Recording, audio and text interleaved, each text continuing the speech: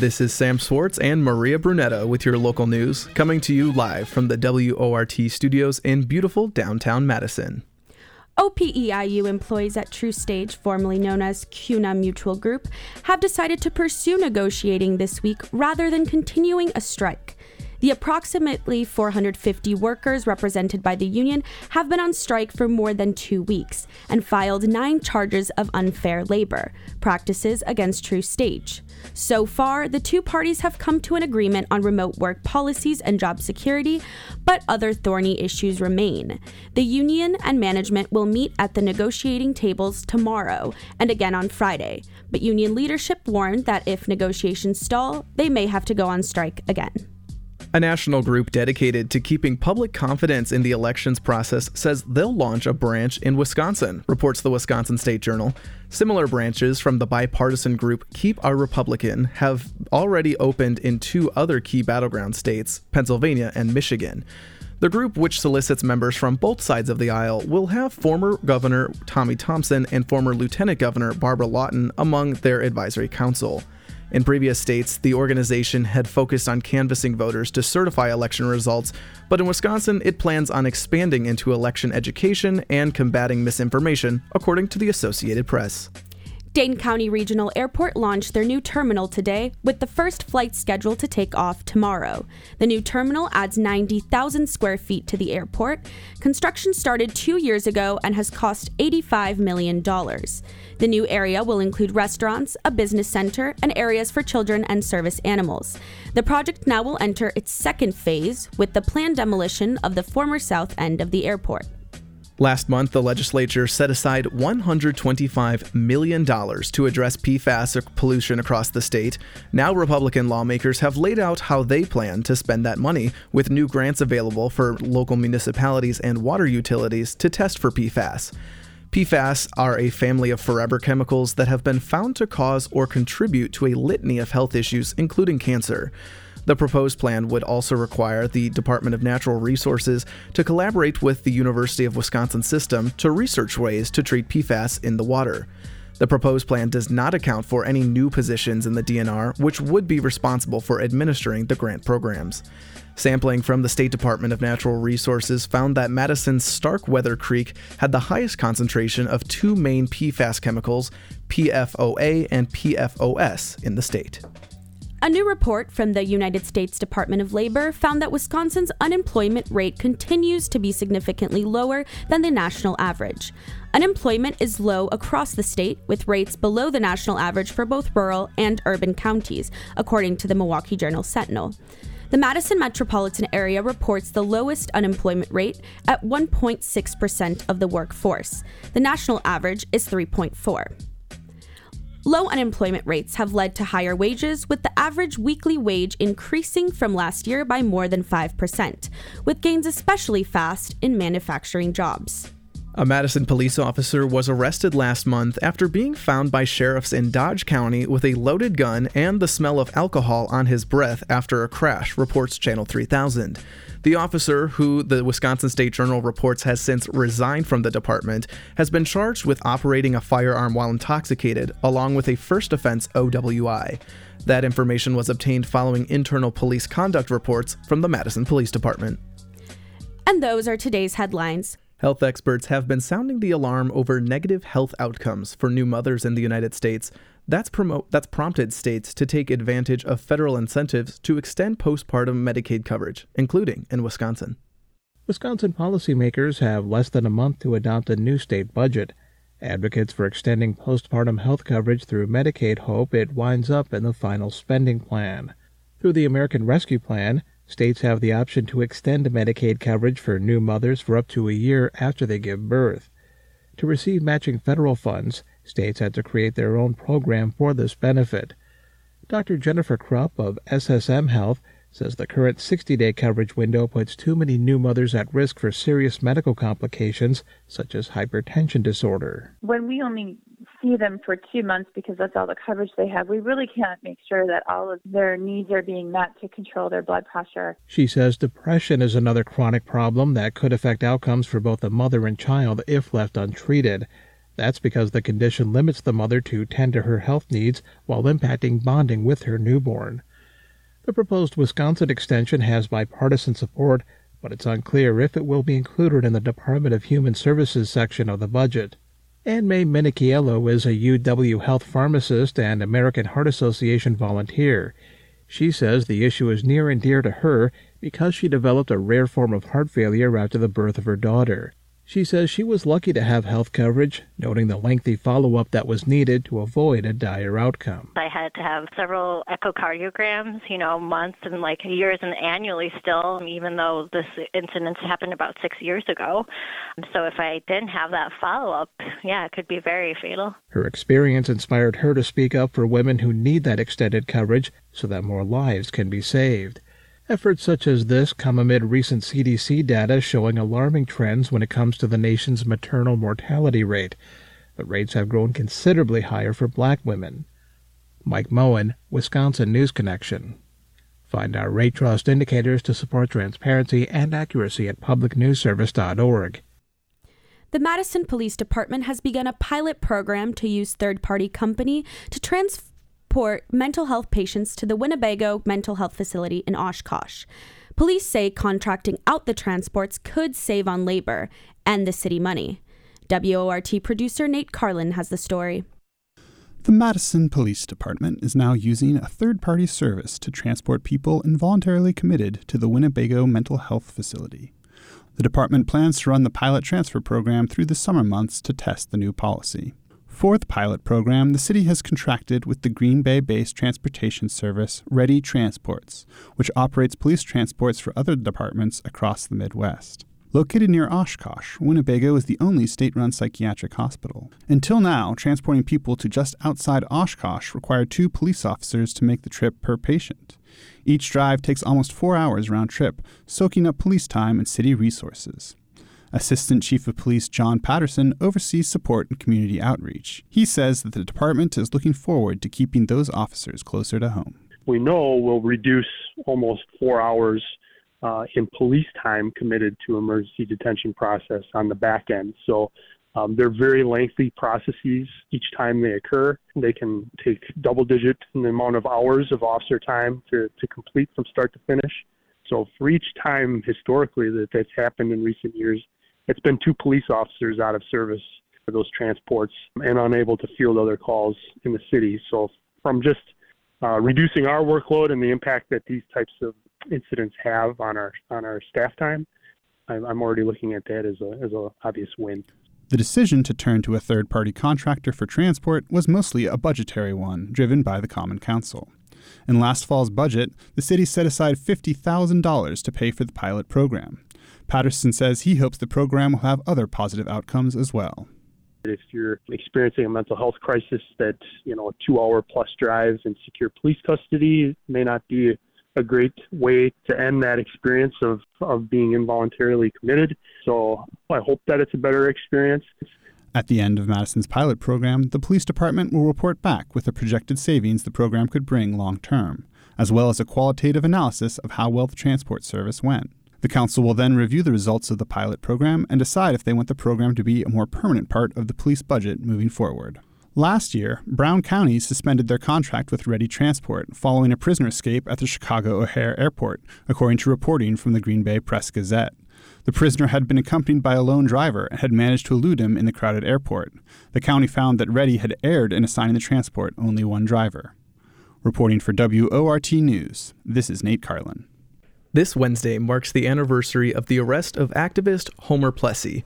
On June 7, 1892, Plessy was arrested for refusing to leave the white passenger train car for the designated black car. His arrest led to the Supreme Court case Plessy v. Ferguson and the separate but equal doctrine that ruled until 1954's Brown v. Board of Education overturning it. Feature contributor Harry Richardson has this remembrance.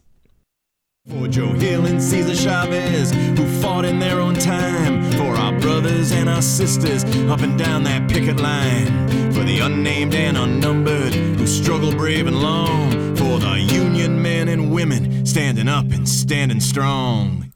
This Wednesday, June 7th, is the anniversary of the arrest of the activist Homer Plessy for violating the Louisiana Separate Car Act. The year was 1892. The arrest led to the Supreme Court case Plessy versus Ferguson, which enshrined separate but equal into the nation's justice system until the 1954 Brown v. Board of Education case. Plessy's courageous act of defiance, though refusal to follow the state's law for non-whites to sit in separate cars from whites on passenger trains, was planned in advance by the Comité Citoyen, a group of biracial citizens in New Orleans. The English translation of the group's formal name is Citizens Committee to Test the Constitutionality of the Separate Car Act. The group acted in collusion with the Louisville and Nashville Railroad, which opposed the extra cost of operating separate cars. Most of the committee's members were not freed slaves, but a group of free people of color, of so-called mixed race. They were born free and had some rights. As of 1860, they could own property and businesses, some even enslaved people. Many had fought for the Union in the Civil War, but they couldn't vote, hold public office, sit in juries, or send their children to public schools. The Citizens Committee was led by Louis Martineau, the editor of the New Orleans Crusader, the city's newspaper for Creole and black neighborhoods. Martineau was the key member of the group. Without him, there likely would have been no case, no fundraising, no sustained protest of the legislature's law for separation. Martineau was a typical member of the group. He was the son of a European man who bought an enslaved person's freedom to marry her. Martineau was well educated, ran a newspaper, was politically active, and advocated for equal rights, yet his own rights were curtailed. He recruited a committee member, Plessy, a light-skinned shoemaker, to challenge the law. Martineau approached Frederick Douglass for support, but Douglass refused, likely because the committee weren't really his people. That is, they were a biracial, relatively elite group, while Douglass was a former enslaved person, and they were likely to lose. Douglass didn't want to attach himself to a losing cause. Martineau had few illusions of winning the case. He pushed the case for existential rather than strategic reasons. He approached Albion Turchet, a flamboyant white lawyer, to take the case. Turchet not only agreed to take the case, but took it pro bono. Turchet was perhaps the nation's most famous white advocate for civil rights. He was a public speaker, novelist, and newspaper columnist. He went south after the war to support Reconstruction. When he left 15 years later, after fighting the established order, one newspaper called him the most hated man in North Carolina. In white supremacist circles, that may have been not an exaggeration. He suggested a light-skinned man to challenge the law as the most likely way to gain sympathy from the court. Turchet may have been in a bit over his head. He had had only 2 brief encounters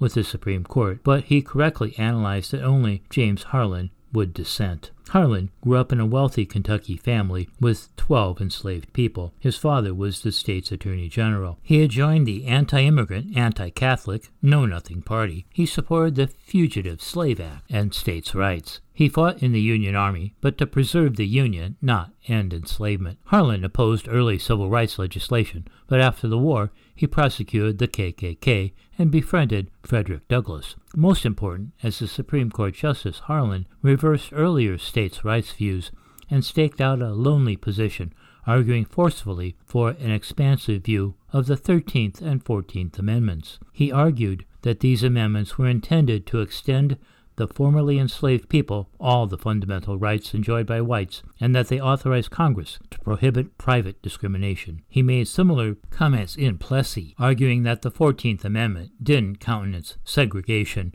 and that all distinctions based on color are constitutionally suspect. The vote ultimately went down to 7-1, with 7 Northerners supporting separate but equal, and the 1 Southerner dissenting. Harlan's views and those of the committee ultimately prevailed, but as Martineau and Turchet belatedly recognized, it would take the pressure of a mass movement to get a ruling in Plessy's favor. As for Homer Plessy, he pleaded guilty in state court. The committee paid his fine and disbanded. Shoemaking jobs declined, and so he became a laborer, warehouseman, clerk, and insurance premium collector for a black-owned company. He died on Sunday, March 1st, 1925.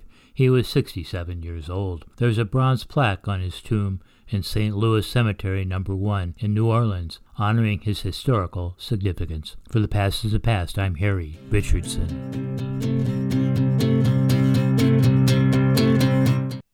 It's Monday night. Do you know where your government is and what it's doing? It's time now for a preview of what's happening this week in local government. Brenda Conkle and ForwardLookout.com and Dylan Brogan review upcoming transparency improvements coming to the city government, challenges to property taxes, and shout out city planners.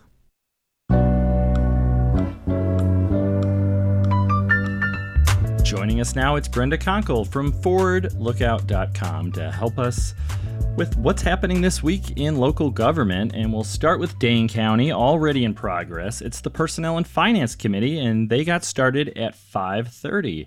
So Brenda, tell us about what PFC's up to.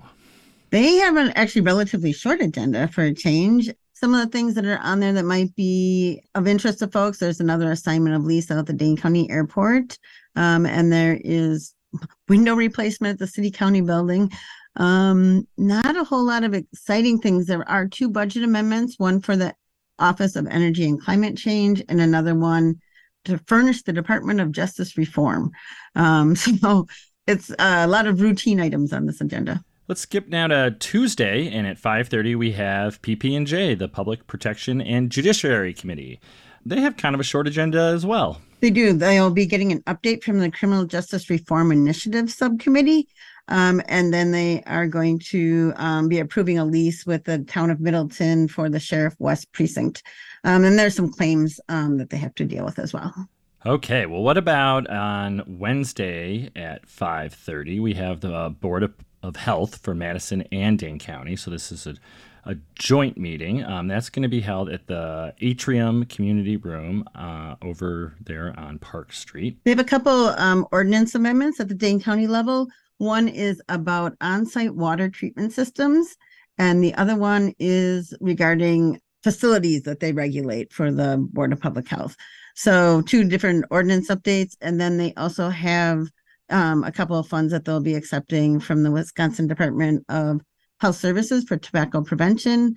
And also they're going to be collecting additional funds for the West Nile virus mosquito assessment and control program. So lots of small things going on their agenda as well. Let's move on to the City of Madison. On happening right now or already in progress, the Landmarks Commission is meeting virtually to discuss, looks like 3 projects. They do. They have a project at 719 Jennifer Street, which is construction of an addition there.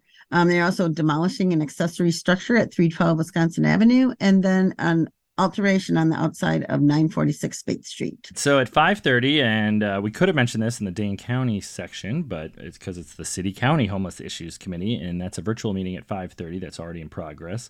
But looks like some important updates are happening. Yeah, they'll be getting your input actually for the upcoming budgets for both the city and the county and what kind of recommendations people might have. So if you've got opinions, you should definitely tune in for that. Then they are also going to be hearing some updates from the Lived Experience Council.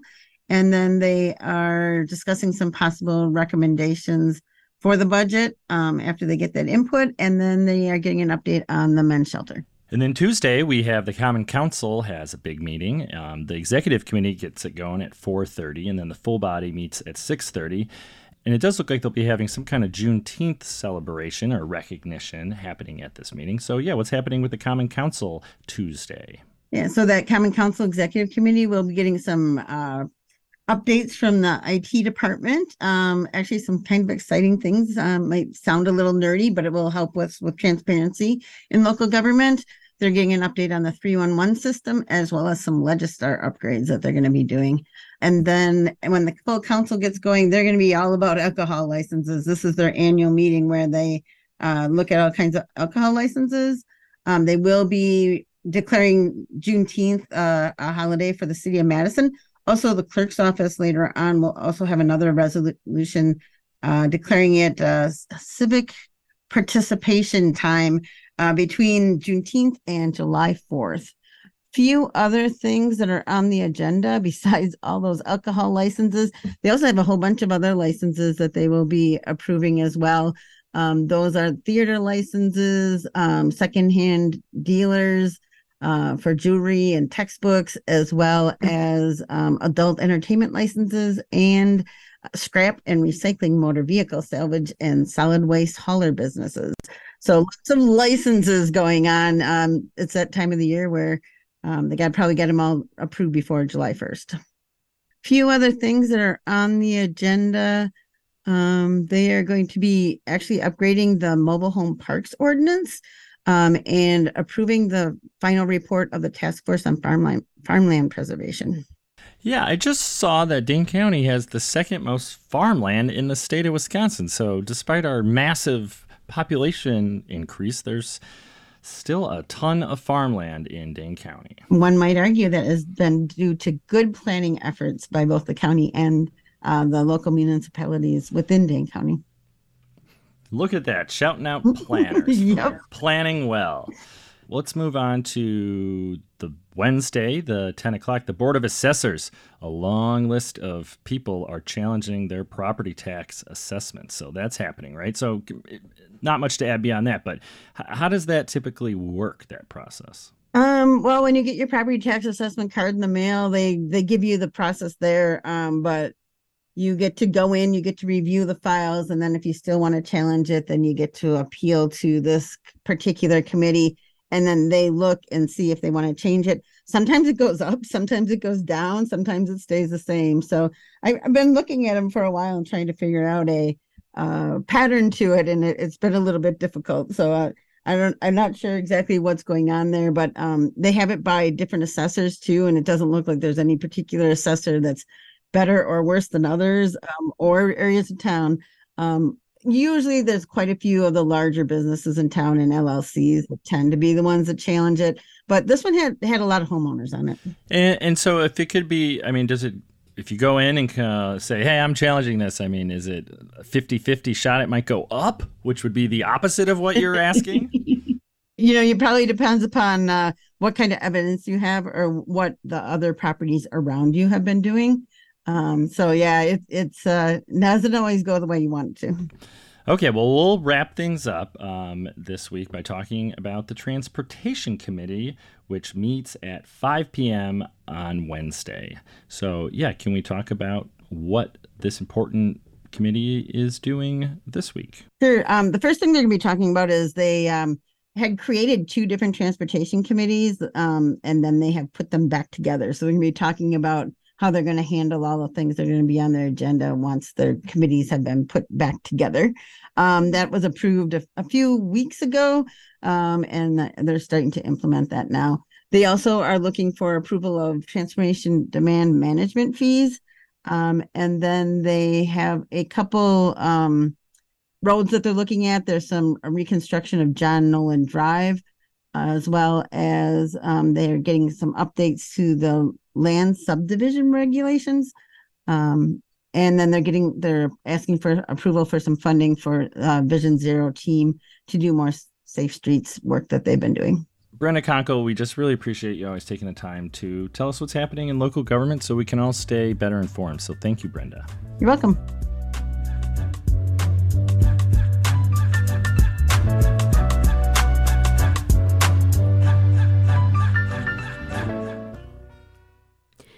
Feature contributor Harry Richardson has two new movie reviews. One, How to Blow Up a Pipeline, is a realistic eco-thriller on several streaming services.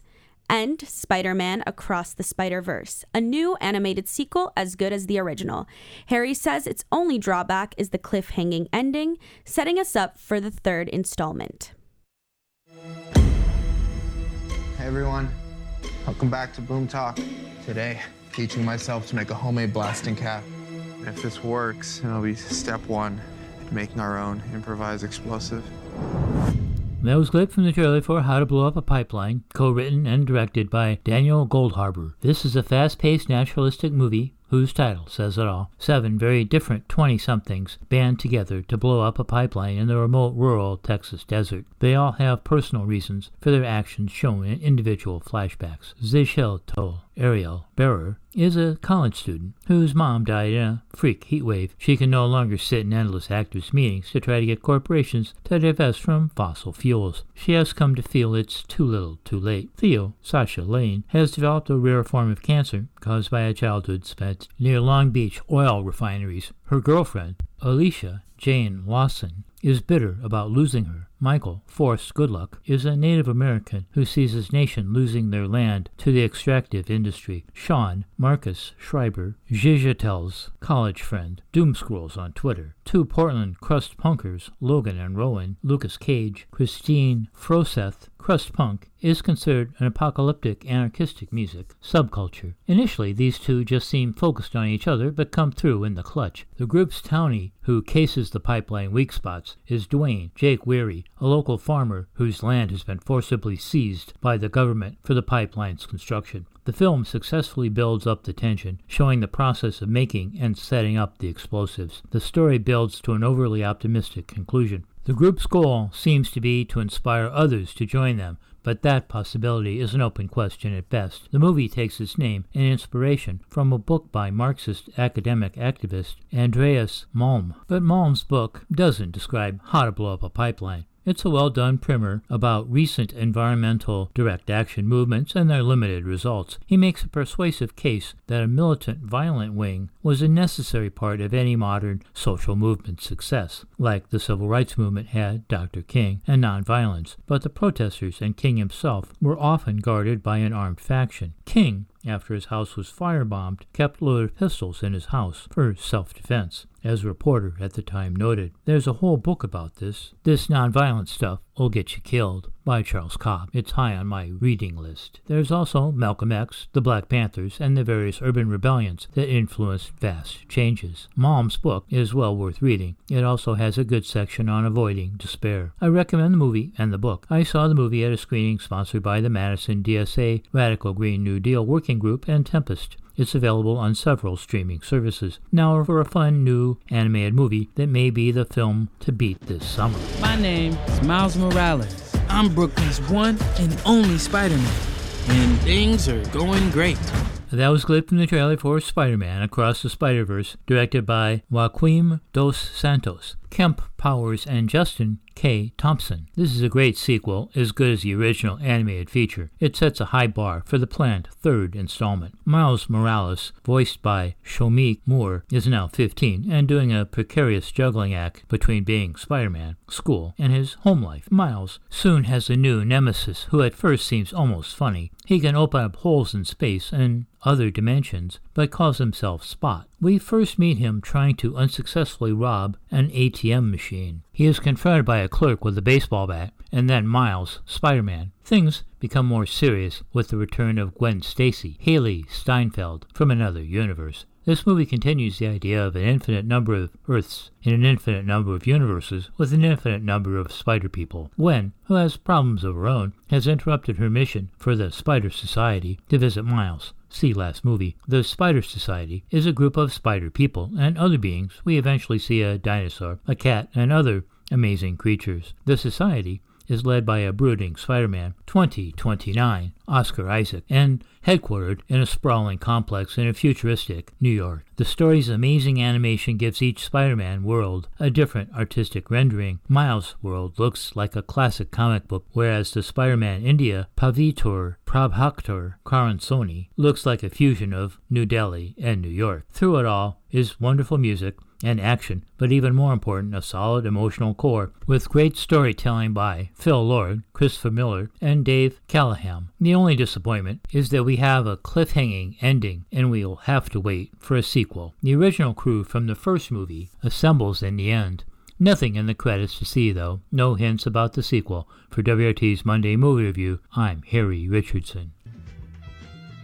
And that does it for our show. Thanks for donating and, of course, to listening to WORT's live local news at 6. Our reporters in training are Maria Brunetta and Elizabeth Walsh. Special thanks to feature contributors Brenda Conkle and Harry Richardson, and to Dylan Brogan and Nicholas Leet for technical production. Thanks to Rory Sterling and Helena White for their on-air fundraising assistance this hour. Engineer Victor Calzoni got the news on the air tonight. Shally Pittman is the news director here at WORT. Nate Wegehout is away this week, and Nate Carlin produced this newscast. I'm your host, Sam Swartz. And I'm your host, Maria Brunetta. Up next is the most free-form show on the radio dial, the Access Hour, coming up after these announcements. Good night.